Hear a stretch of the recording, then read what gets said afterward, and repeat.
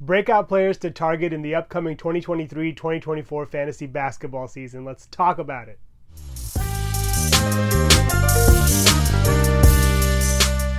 So the first name you want to remember is Devin Vassell. This guy is going to be great this year. Last year, he only managed to play 38 games due to a left knee injury that required arthroscopic surgery, and he just wasn't able to be healthy after that. They tried to get him back on the court, but with the Spurs having nothing to play for, it didn't make sense to push him.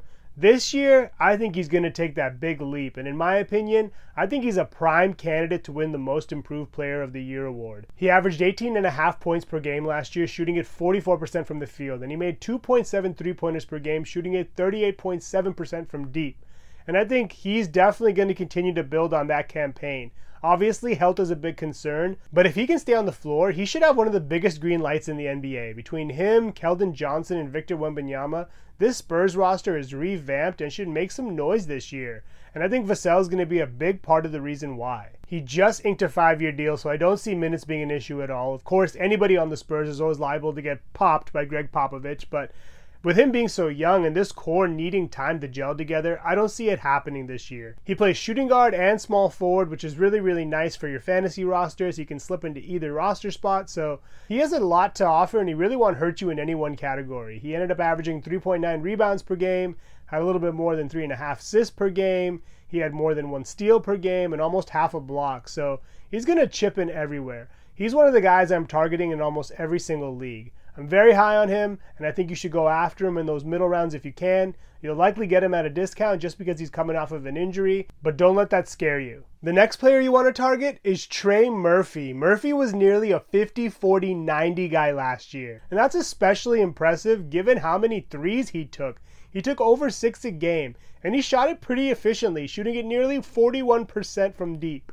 I'm sure he was able to do that because he's so good at finishing at the rim. We saw him in the slam dunk contest, and I think he's going to pick up right where he left off. He averaged 31 minutes per game, was able to get a half a block per game and 1.1 steals per game. So he really chips in everywhere. If there's one area we'd like to see him improve, it's probably rebounding. He only had about 3.5 boards per game, but he's really, really talented. And I think this year, going into year 3, he's going to take another leap in his game. The only thing I should mention is that he did have surgery on his left knee in early September, and his timeline for recovery is about 10 to 12 weeks. So you may see him drop down in some of the rankings, but don't let that scare you. If anything, use it as an opportunity to get him at a discount. One thing I really like about Murphy is that he's pretty much a lock to get minutes. He plays both the 3 and the 4.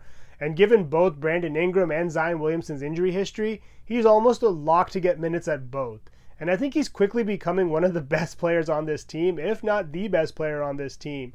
Obviously, they still have CJ McCollum, and if Williamson and Ingram can stay healthy, this team could be a team to be reckoned with. Let's not forget about Herb Jones as well. I mean, they have a lot of talented players. If you do decide to go for him, I would reach for him in the earlier rounds. I don't see him lasting very long, and I do think he'll be better in category leagues versus points leagues, but he's really a great pickup in either.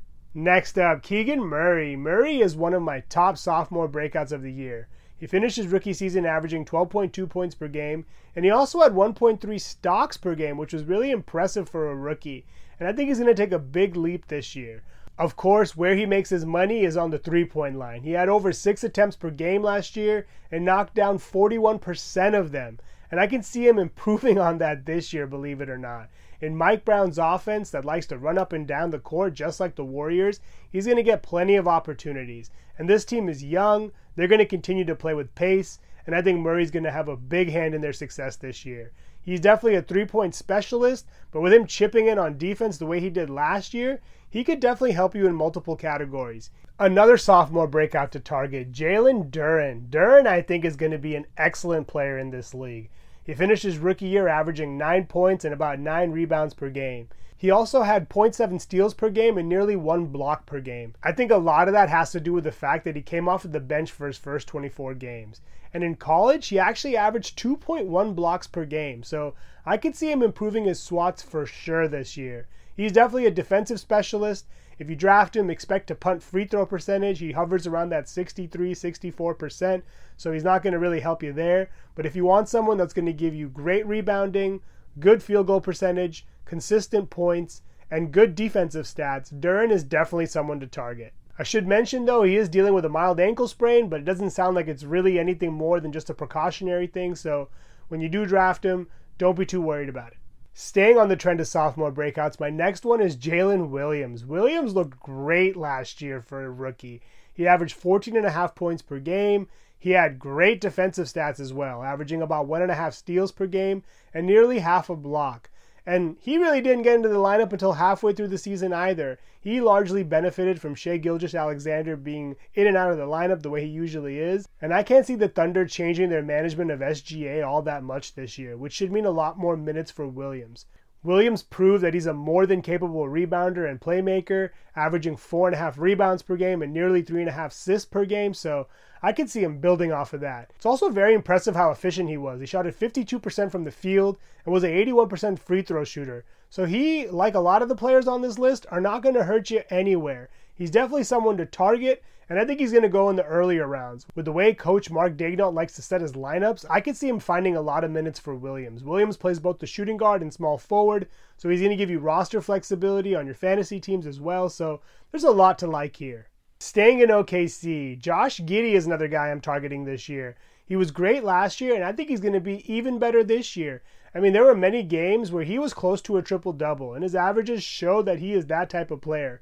At 6'8", he plays both shooting guard and small forward, so he also gives you a lot of roster flexibility and should have no trouble earning minutes on this team.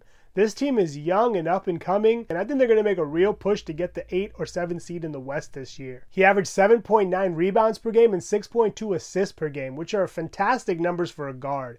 He also chipped in 0.8 steals per game and 0.4 blocks per game, which, again, is great in category leagues. For a player that scores nearly 17 points a game, he is definitely someone to target. He could improve his shooting from deep a little bit, and if he is able to do that, he could definitely have a top 75 finish, but either way, he's definitely a guy you want to target in category leagues for sure, and he's also going to be good in points leagues. Next up, Jaden McDaniels. Jaden McDaniels looked pretty good last year. He was a starter for the first time in his career, and he finished the year averaging 50% from the field, 40% from deep, and 74% from the charity stripe.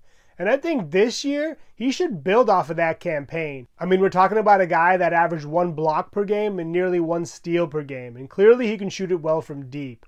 And I think this year, even with Karl Anthony Towns, Anthony Edwards, and Mike Conley in the mix, he should have no trouble finding minutes. He can slip into the 3 or the 4, so he'll probably be on the court with Cat a ton, but if you do draft him, don't expect much scoring or many assists. He's definitely a guy to target for your defensive stats in category leagues. Last on my list, a player who I think is going to have a mini sophomore breakout. I'm talking about Mark Williams. Mark Williams looked really good in the last 18 games last year. He started 17 of them and averaged 11.7 points per game and nearly 10 rebounds per game. He also had 1.2 blocks per game, and I think he proved that he is worthy of being in this starting lineup. I think with LaMelo Ball back in the mix, Williams should have a chance to finish at the rim a bunch. I think a lot of people are sleeping on him because last year he was competing with Mason Plumlee for minutes, and then Plumlee got traded, which really opened things up.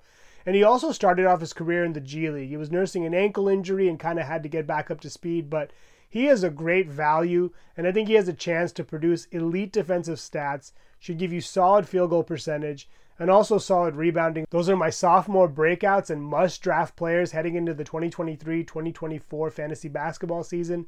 Thank you so much for watching. Please subscribe, and let me know your thoughts on the upcoming NBA season in the comments below.